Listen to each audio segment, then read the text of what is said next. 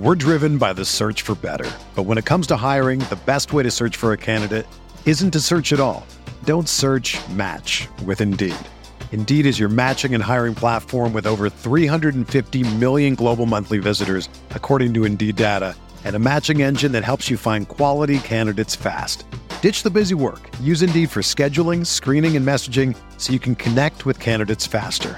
Leveraging over 140 million qualifications and preferences every day, Indeed's matching engine is constantly learning from your preferences, so the more you use Indeed, the better it gets. Join more than 3.5 million businesses worldwide that use Indeed to hire great talent fast. And listeners of this show will get a $75 sponsored job credit to get your jobs more visibility at Indeed.com/Blue Wire. Just go to Indeed.com/Blue Wire right now and support our show by saying that you heard about Indeed on this podcast. That's Indeed.com/Blue Wire. Terms and conditions apply. Need to hire? You need Indeed. This podcast episode is brought to you by Coors Light. These days, everything is go, go, go. It's nonstop hustle all the time. Work, friends, family, expect you to be on 24/7. Well, sometimes you just need to reach for a Coors Light because it's made to chill. Coors Light is cold lagered, cold filtered, and cold packaged. It's as crisp and refreshing as the Colorado Rockies. It is literally made to chill. Coors Light is the one I choose when I need to unwind. So when you want to hit reset, reach for the beer that's made to chill. Get Coors Light in the new look delivered straight to your door with Drizzly or Instacart. Celebrate responsibly. Coors Brewing Company, Golden, Colorado. And Oladipo wants it again. Approaching 2 minutes to play. With the left hand and authority. McKee gets it in the middle for the win. It's 4/10 of a second. One of the greatest clutch playoff performers of his generation has apparently done it again. Yes! Oh, the chicken for sure! All the day! Mother chicken. 9 seconds, 8 seconds, 7 seconds. Oladipo to win it. Another one! He got Another it! one! Another Oladipo! one! What is going on, Pacer Nation, and welcome back to another episode of Setting the Pace here on PacersTalk.net. We have an action-packed episode for you today on Fox Fridays because we are joined by the one and only Jeremiah Johnson. And I gotta start by talking about the awesome win that we just saw against the Portland Trail Blazers, because when we needed him most, the man who has been criticized the most, Myles Turner, comes through for the Pacers in the clutch with an absolute splashdown three from the top of the key with 9 seconds to go to put this game and these Pacer fans at ease. The Pacers take care of business, winning 106-100 in Indiana, a game that, while it did not feature Damian Lillard, the Pacers had to have it. And going into halftime, I don't think most of us felt good about this. I mean, Sabonis was in foul trouble, barely played the second quarter, picked up 3 fouls very early into the game. Pacers trailed by 6, but they used a strong third quarter, scoring 37 points to bounce back.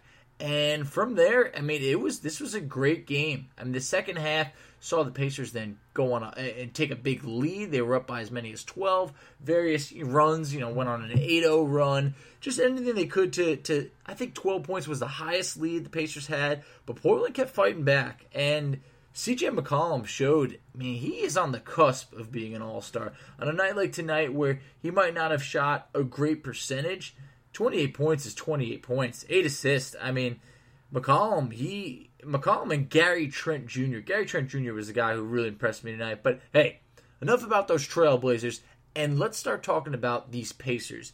Because, as we mentioned, Sabonis, he's in foul trouble, barely plays the second quarter. Well, somehow he still managed to finish with 20 points and 11 rebounds on 8 of 15 shooting. It was great.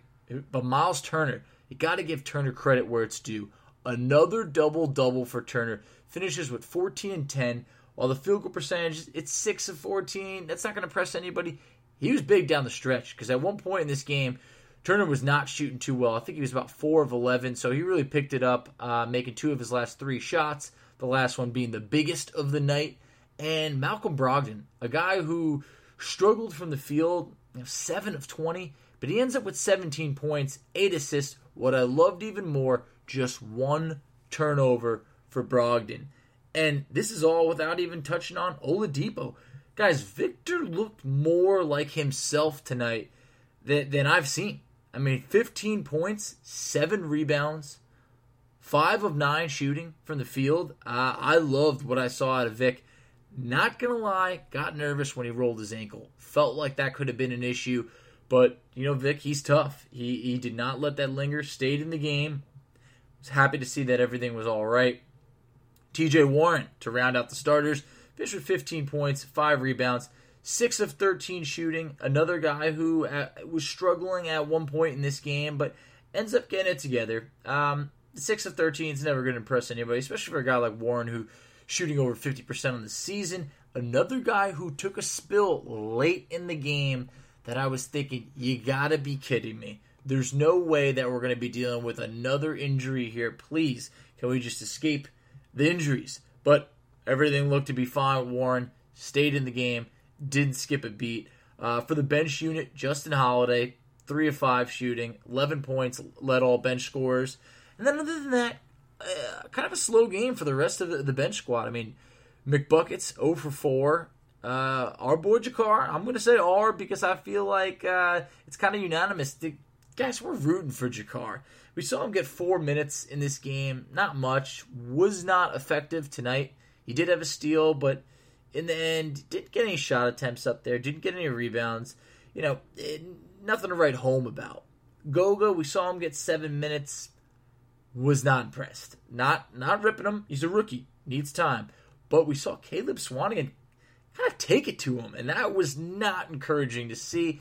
I mean, you even have TNT breaking out the stat, Goga Batadze, one of the EuroLeague rising stars. Luka Doncic was one also. These guys could not be more different. I mean, the rookie seasons are very, very different. So let's not bring up any Luka comparisons. I think Goga doesn't need that right now. He just needs the continued reps. It'll happen. It's probably not going to be this year, but these reps are valuable. TJ McConnell and Aaron Holiday, I thought they were like kind of a bit of a spark plug tonight. They both finished with, you got McConnell plus 14, Aaron Holiday plus 10. Look, their stats, it's not going to do it for you.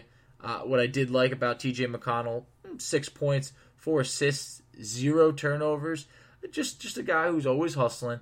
Aaron Holiday, I thought it was kind of unique about Holiday. Didn't check into the game till about 5.5 minutes left in the second quarter.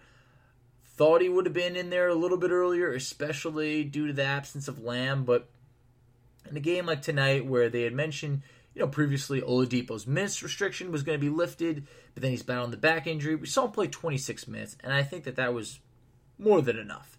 There's no need to push the guy. I mean, a back injury is an injury that tends to linger. But this Pacer team from the field, 44%, not great, but, Portland actually outshot them. The Pacers struggled from 3, but Portland struggled from 3 as well. But I did think what they did a much better job is the Pacers got to the line tonight. 18 of 23 from the line. That was one thing that Aaron Holiday did do well tonight. He got to the line 4 times. He hit all 4. So I was happy with that. Sabonis gets to the line, 5 appearances, goes 4 or 5. Other than that, I mean, Vic had 4 or 5. He was 4 or 5 from the line. So just overall, the team, they shot well. I mean, it sounds a little bit like nitpicking, but Brogdon, 2 of 3 from the free throw line. He's shooting 89%. It's 11th best in the league, but I feel like we've gotten spoiled where we've come to feel like Brogdon should hit every free throw in the game. But whatever. Hey, yeah, I just felt like this was a guy who was shooting over 90%. It's at 89, so who am I to complain? But at the same point, I just want to, sometimes I get, a bit greedy, and I just want this Pacers team to not leave any meat on the bone. And a night like tonight, they out-rebound Portland, which I thought was great because Hassan Whiteside is a beast on the boards. I mean, he finishes with 18 and 16, 4 blocks. I mean, at time, he made his presence known at times. He was rejected pretty much everything as if you had the wrong address on a letter because he was sending everything back. But Whiteside, he just doesn't do it for me. There's just still something missing with him because if he was doing this every night, hey, he'd be an all-star. But there's just, I don't know, there's something about not doing it in as many wins. But overall, a game that you really wanted to see the Pacers have it because as Alex Gold and we mentioned on the last episode, that Charlotte game, it almost came too easy to the point where you felt like the Pacers weren't tested enough in that game. Well, they were tested tonight against Portland, and I feel like they responded because Portland goes on an 8-0 run late in the game. I'm talking under 2 minutes left. They cut it down to 103-100, and if Myles Turner misses that three-pointer, you don't know what's going to happen. CJ McCollum, he's a really good three-point shooter. You never know if he's going to unload. I mean, that could go in. It could not. Tonight, chances are probably wasn't going to go in 3 of 12 from three-point land. But come on, we're not going to count McCollum out if he only needs to hit one three-pointer. If it's the next one, you never know what's going to happen with the next one. But overall, I felt like, look, there's no Damian Lillard. Let's be honest, guys. Lillard dropped 50 on the Pacers last time. Chances are if Lillard plays, it's a completely different game. But we have no control over that. We weren't the ones that hurt Damian Lillard. So it's nothing that all we can do is be ready to play. And I think that that's what the Pacers did. They made the second half adjustments, and it makes all the difference. Because at halftime, this Pacers team, 43 points. I thought that was disgusting. I had to take a second look because I was thinking, maybe they gypped us of a point or two. Nope. It was 43 points. So to score 37 points in the third, that's responding. I don't know what Nate said to this team, but they look different in that third quarter. And guys, after a slump, the Pacers have won 4 of 5. I get it. Giannis didn't play in that Milwaukee game before the All-Star break. Damian Lillard didn't play. And this game against Portland, Devontae Graham didn't play against Charlotte. You beat the Knicks, but guys, we can't control that. We got to win what's on the schedule, and that is exactly what the Pacers did tonight. So, was very happy to see that, but I think you're going to enjoy what's coming up next because we're bringing the one and only Jeremiah Johnson to you.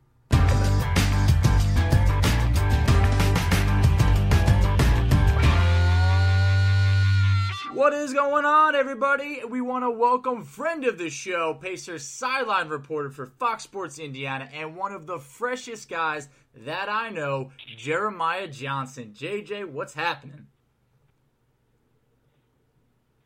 Tachi, great to talk with you. I've enjoyed some of your podcasts throughout the season. Love your enthusiasm, and appreciate that you give shout-outs to the wardrobe. It's like you and Bill Bano. I know I can always count on a compliment, or maybe an occasional compliment from Bano, but I always have your props. Exactly. You never know what's coming out of Bano's mouth. I mean, I know he criticized your suit game a little bit, but I love it. We had Eddie Gill on the show a month ago, and I asked if your suit game was putting pressure on him, and he denied it. But, JJ, I don't know. I think you're putting the pressure on him.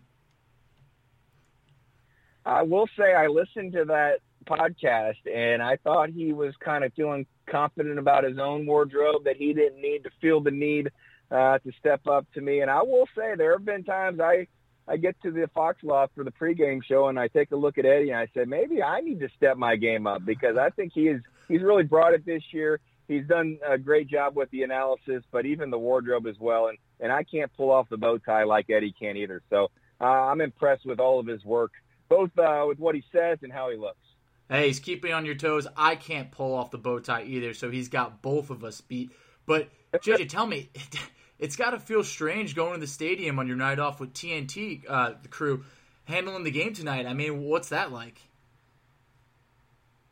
Yeah, all day long I kept looking at the clock, and on a regular game day, whether it's home or on the road, there are certain times where I want to have this amount of research done, or I want to have my pregame scripts written, and then I kind of work towards some of the in-game storylines and maybe listening back to the interviews. And really, to be honest, even though I'm paying attention to the Blazers, there's really not a need to be as in-depth tonight. I'm just going to kind of enjoy the game, take some notes, and and be ready to broadcast again on Saturday. So there were times throughout the night where I kind of got in the cold sweat. It's almost like I was having a dream where oh, wait a second, I forgot to do this, and maybe I'm supposed to be at the field house now. And as I'm talking with you, it's about 2 hours before game time, and I'm actually just sitting in the parking garage ready to go in. And I don't have really any need to be in there other than to, say hi to some folks and maybe get some popcorn and be ready to go. So it is an odd feeling. I'm glad we get to do most of the games, but if the occasional one is on TNT and more fans can see the Pacers across the country that way, I'm all right with it, and it'll be nice to have a different perspective tonight.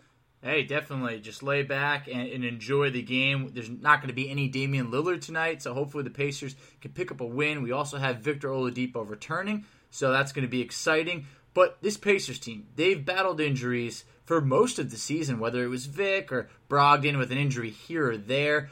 We've barely been able to see the projected starting five of this team, only a handful of times. Do you think the front office is looking elsewhere at all to address the loss of Jeremy Lamb, or is it just a next man up mentality? I do think that they were deep enough that when everyone was healthy prior to Jeremy Lamb getting hurt, that they had good, productive, quality players that were out of the rotation. So now, if everyone else stays healthy with the exception of Jeremy Lamb, then Aaron Holiday would seem to be someone who could get some playing time. And even, I think in some situations, you could have Justin Holiday playing more too, and maybe play Jakar Sampson, because in the limited playing time that he's had, he's shown he can be a difference maker. He can make an impact in that second unit. So depending on what the opposing second unit looks like, you could go that route. I don't see the need right now to supplement the roster with anything else. If you did that, first of all, you'd have to cut someone who's currently under contract, and I don't have all of the cap dynamics and the specifics that would be required to do that. And honestly, it's a 15-man roster where even though a guy like Alize Johnson is not playing, he's still a part of that team. And so I think it'd be tough to do that. And you'd have to have another injury or two to need to go down that road, or just have a stretch of really poor play, which they haven't played great, but they did bounce back nicely from Toronto. So I have no inside intel on the front office and what they might be doing. I mean, by the time this airs, who knows? Maybe they could have made a change. And I do think that they're always looking, but I can't see it being imminent. JJ, you named two guys that I got a big soft spot for in this team, and Alize Johnson and Jakar Sampson. And I do like the idea of Justin Holiday playing more at the two and Jakar Sampson getting some minutes at that backup four role. Because, JJ, I feel like he's produced like 99% of the time he's been called upon or given extended minutes. So I was just kind of wondering if you think that Nate is going to allow Jakar to get a little bit more minutes, because as Jakar mentioned, he's juiced up when he knows he's playing, and he's backing it up. Yeah, I mean, I think you have to be smart and careful with how you use Jakar, and I think he's not someone you want to have in there for 10 minutes at a time, but given the right matchups and the circumstances, he's going to be able to rebound. He's going to be able to provide intensity and, energy, which at times, let's be honest, has been a little bit lacking on this team, and maybe a little more size than what you had if Justin Holiday's playing the four. So I think that Justin Holiday it's great that you have someone like him. It's almost the CJ Myles role, where CJ Myles could play the two, he could play the three, he could play the four. Justin Holiday the same way, and give him a lot of credit for how he has done as the four, but the way he's shooting, he's a two also. So I do think that the preference would be to let Aaron Holiday have those minutes and to be a spark with the second unit. But even before the All-Star break, remember one of those games, and I don't remember the specific one, I think it maybe was the Brooklyn game, maybe it was prior to that, where Aaron had a bad first half and Edmund Sumner came in. So if Aaron's not providing any scoring and he's maybe careless with the basketball, then I could easily see, even within a game, he's taken out, Justin goes to the two, Jakar plays the four, or even Edmund Sumner gets into that rotation. So I do like the fact that Nate McMillan has been flexible with his rotations, and he's made changes in the game, and I would not rule out Jakar Sampson being a part of this team over the final month and a half, a difference maker on the court. Definitely excited to see how this unfolds, and the leash on Aaron Holiday has been short at times. I think it is such poor timing that Edmund Sumner is banged up right now, because I really feel like this was an opportunity to get some minutes, especially in that Charlotte game where we saw, Brian Bowen getting in the game, TJ Leaf, a few other guys that we're not seeing as often. But when you talked about the energy that the team came out with against Charlotte and what Jakar Sampson brought, I felt like that Pacers team came out motivated with a true sense of urgency against Charlotte following that Raptors loss, the 46-point loss that we want to forget about. Do you think that they can carry that urgency moving forward, or was that strictly like the next game, we got to bounce back, we're embarrassed of what we saw? I want to see that night in, night out. It's the big question, and that's why when I had my podcast with Pat Boylan earlier this week, I said I really think these next two games will tell a lot about this team and really what it's capable of. Because if you can't build on what you had Tuesday and carry that over into a home game that really appears winnable, it won't be easy, but it's a very winnable game against Portland. The same can be said for Cleveland on Saturday. Take care of business, bring the energy, and those are two wins. And then all of a sudden, you've got three straight and basically maybe 5 out of 6 or 6 out of 7. I mean, things start to look a lot better, and you can forget about the Toronto game. But if you have a letdown and you prove that Charlotte was an anomaly and you don't have energy and all of a sudden Portland's up 15 points on you, then really, can you have great optimism about a playoff run? Because a good team's not going to do that. Now, I will say it's that time of the year when Pacers fans get frustrated about a 6-game losing streak or just kind of the poor game against Toronto. You just kind of have to look around the NBA and know the Pacers are not the only team that is dealing with this right now. Utah a month ago was maybe playing the best basketball in the NBA. No one could say a bad thing about the Miami Heat and the Philadelphia 76ers. They have not had a great year, but they still were deemed to be at least Eastern Conference finalist contenders. And those three teams specifically are really struggling, probably more than the Pacers even are. And if you get on their fan base's Twitter accounts or read the comments to a team-posted message, it's fire Eric Spoelstra or, Quinn Snyder doesn't know what he's doing. So I do think everyone needs to take a step back. You get frustrated. I understand that, and I appreciate the passion. But if you can put something together these next couple of weeks, I think you can kind of forget about what happened in early February. I completely agree, because a team like Philly, now they're battling injuries. We've seen Embiid and Simmons get hurt. They have road struggles. We've seen Miami hit a point. So it's true. Everybody is going through this at one point in the season. With under 25 games left, though, you're wondering when can the Pacers really put their best foot forward and go on a run. But when you're talking about fans kind of having emotions high and low, JJ, is it crazy that fans are kind of hoping for the 6th seed so the Pacers avoid Milwaukee until the conference finals? When, that would mean that you might face a hot Raptors team that beat us 3-1 in the series, a recent thrashing in the past game, instead of just trying to get the best possible seed and maybe play a Miami or Philly in a 4-5 matchup? Is it crazy to want the 6th seed? I think so. It's kind of like an NCAA tournament team saying you'd rather be a 12 seed than in the 8-9 game because you don't want to play the 1 seed at the second round. And I can actually buy into that notion maybe even more than what you're saying from the Pacers' perspective. There was one time in the last couple of weeks where I maybe thought that for a second, and then I caught myself because what is the goal for this team this season? I'm not sure that if we're going to be completely honest, that this is the year where it's a finals run or an NBA title. I think that this team, though, really needs to experience success in the postseason, win a series, advance to the second round, and build a little bit of momentum. And to me, the best chance to do that is to get to that 4 seed, to have home court advantage, and to play a team in the 5 seed compared to being the 6 seed and to play a 3 seed. Because no matter what happens, and you could say maybe Philadelphia, if they were the 5, is a better team than Toronto or Boston if they were the 3. I don't buy that because automatically you're going into the playoffs. If you're the 5 seed, you've probably won, let's say, most likely it's going to be 5 to 7 games less than whoever the 3 seed is. And they're having more questions. They don't feel as good about themselves. They're a little more breakable. Think about last year. The Boston Celtics were the 4, the Pacers were the 5. if Indiana wins that first game like they were in position to do, I think they win the series. I mean, I think that Boston was kind of at the point where if they had enough go wrong for them early in that series, they would have fallen apart. And that's kind of what happens when you're taking on a 4 seed or a 5 seed. But you're playing a 2 or a 3 seed. Those teams have had a good enough year that they have confidence, they have chemistry, usually some cohesion, and they think that they're better than a 6 seed. So I still would rather be in that 4-5 game.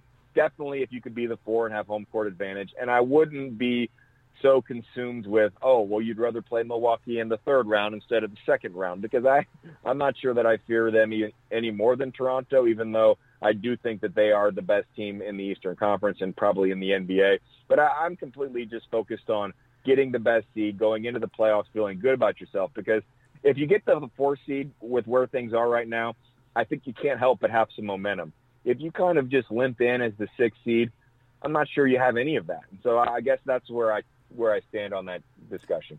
No, fantastic point, because I'm of the mentality, just try and win as much as possible, and let's see how the standings shake out. And when we're talking about a team like Philly and Miami, it's night and day at home compared to on the road for those teams. And if you can get home court advantage as a 4th seed, I think it can go a long way. And I think winning a playoff series would have this team, not to copy Jakar again, they would be juiced up going into the offseason, because you're thinking about Oladipo missing half the season. You're thinking about the Lamb injury. You're thinking about young guys like Aaron Holiday and Goga being able to take the next step. You know, Brogdon, who in the beginning of the year was playing like an all-star. So I feel like, man, if you could win a playoff series this year, it would go a long way to the outlook of this team.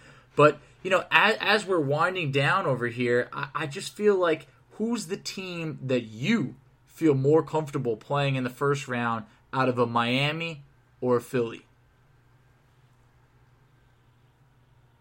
That's a tough one. I think I would choose Miami, only assuming that Philadelphia is at full strength, because I think with Simmons and Embiid, they had enough playoff experience last year, and they have maybe more top-level talent than the Heat. I'm not sure about second units in depth, but I don't think in the playoffs depth is as big a deal. So if you're going to tell me that Philadelphia is completely healthy and Miami is as well, I'm going to say maybe you prefer to play Miami, because I don't think some of those guys have proven it in the playoffs.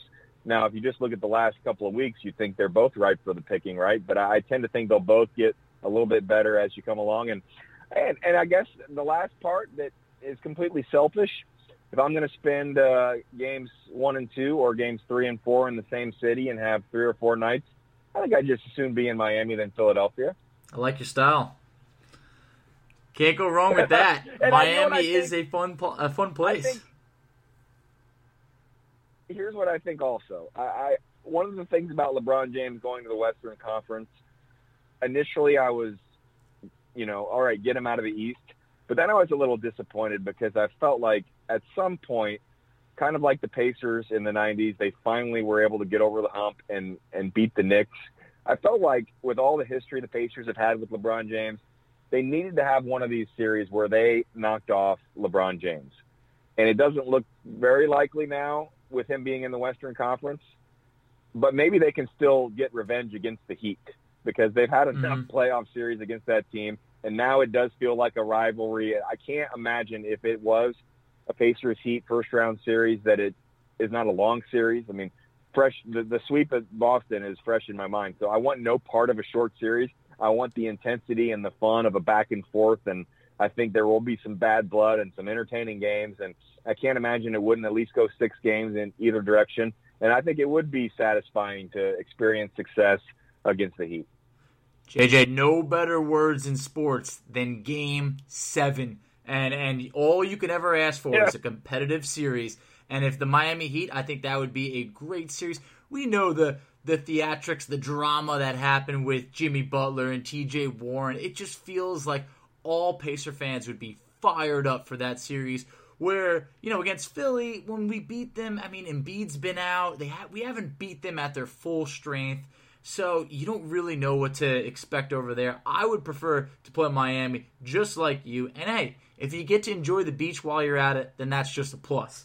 But maybe that's just me. But hey, JJ, I want to thank you for the time today. I know, you really managed to fit this in, one of the hardest workers out there. on his off day making this happen. So tonight, make sure you enjoy that game, and let's get a Pacers win. All right, Facci, appreciate the hard work and all the content you guys continue to put out. I know the Pacers fans enjoy it. I sometimes have a hard time, figuring out how Pat and I want to discuss sideline guys once a week, and you guys are doing it multiple times in a week. So keep up the good work as well, and we appreciate the support. Means a lot. Hey, I'll always be supporting. You have a great night. All right, thanks, Facci.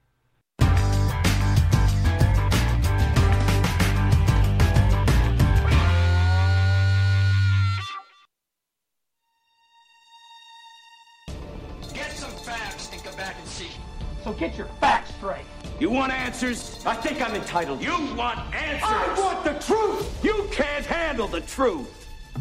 For my Facci fact of the day, it is when Aaron Holiday logs 15 or more minutes, the Indiana Pacers are 28-15 on the season. Over that span, he's averaging just over 11 points per game, shooting just over 50% from the field, and I don't think you're going to complain one bit about a 28-15 record. And just missed it, but Holiday logged just 14 minutes against Portland. Otherwise, we could have tacked another win onto that stat. Would have made the Pacers 29-15 when Aaron Holiday, that is, plays 15 or more minutes, nearly double the wins as losses.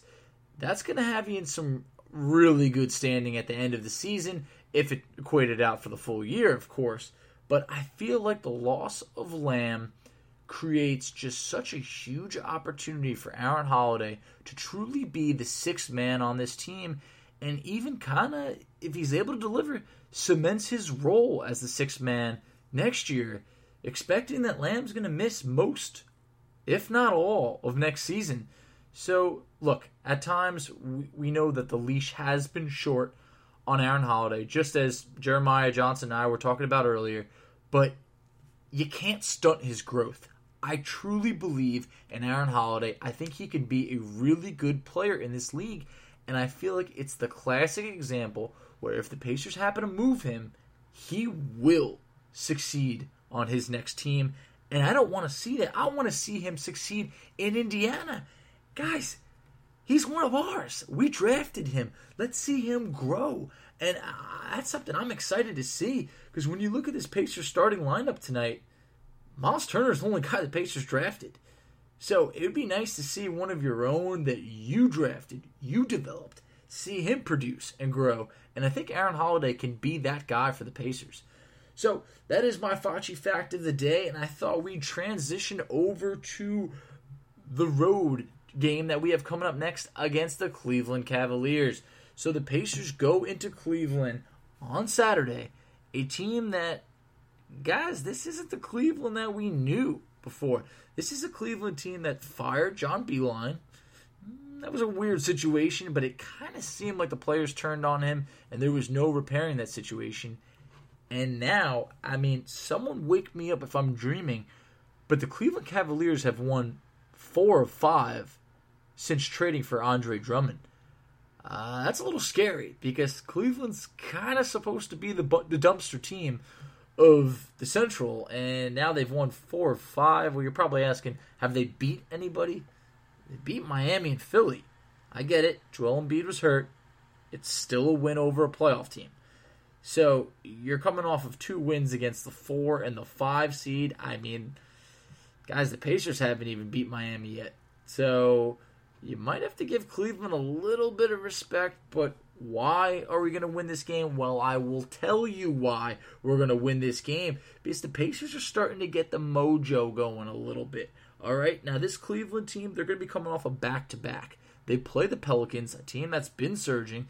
So they're going to play the Pelicans Friday night. When you're listening to this podcast, the Pacers, they're going to have the night off on Friday. So gives them a little bit of rest, but they will be hitting the road. Andre Drummond, someone who has actually killed the Pacers this year. Someone who he's pretty much done it all. I mean, just going through when you thought you were done playing Andre Drummond because you already played the Pistons 4 times. Well, he gets traded in the division. The last time the Pacers and the Pistons faced off, maybe not the last time, but a few different times ago, Andre Drummond had 25 points and 22 rebounds. So you never feel good about that. Now let's go on the other games. They had 15 points, 13 rebounds, 8 assists. Also, the Pistons won the season series 3-1. Well, if that's not enough of a sample size, what about when he had 18 points and 18 rebounds in a 2-point win for the Pistons? Still not convinced. Well, he also had first game of the season, 32 points and 23 rebounds, 4 blocks. Also, 12 of 18 shooting. So, not a guy I wanted to see again. Also, another guy who is alongside Tristan Thompson, who also killed the Pacers earlier this year. I mean, I know it was the second game of the season. The Pacers had the first 3 games of this season were just a disaster. I mean, straight up hurricane start to the season. Well, that second game of the year saw Tristan Thompson have 25 points and 13 rebounds on 11 of 16 shooting. Even hit a 3-pointer in that game. At that point, I was like, oh, come on. What's happening here? Tristan Thompson's hitting 3-pointers? I mean, I can't believe that this is actually just going to be a thing. And I don't think that it will happen again. But just kind of you don't feel great about that. Just digging up the other time that we played Cleveland. Tristan Thompson, the Pacers played him much better. Just 7 points, 9 rebounds in that game. It was a Pacer win. I mean, obviously, you could see the difference. If Tristan Thompson's going to kill you in a game, you might not win that game. When you hold him to his more, not to say usual numbers, but 7 and 9, you're probably going to win that game. But lately, this is a different Cavs team. So, guys, I don't want to overlook them. But let's not act like they just flipped a switch and all of a sudden are going to be a different team. Make no mistake about it, they are a better team. But still, on the year, this is a Cavs team that ranks 25th in scoring, 20th in field goal percentage. 3-point shots made, I mean, come on. They're better than the Pacers, but then again, who isn't? We're not a high, quantity team from 3. We're quality. Less threes, but we make more of them. But still, never has you feeling great about it. They are a better rebounding team than the Pacers. That kind of goes without saying. You have Kevin Love, Tristan Thompson, and Andre Drummond. It actually doesn't make sense. We expected Tristan Thompson to potentially be bought out once they brought in Drummond. I don't know what this experiment is that they're going with, but don't overlook Kevin Love. I mean, earlier when the Pacers won, Kevin Love had 22 points and 17 rebounds. This is a guy who they have numerous rebound champions on their team. Rebounding titles, whatever you want to call it. The guy who led the league in rebounding, they have numerous of those between Kevin Love and Andre Drummond. So, for the Cavs, I mean, what's been going right for them lately?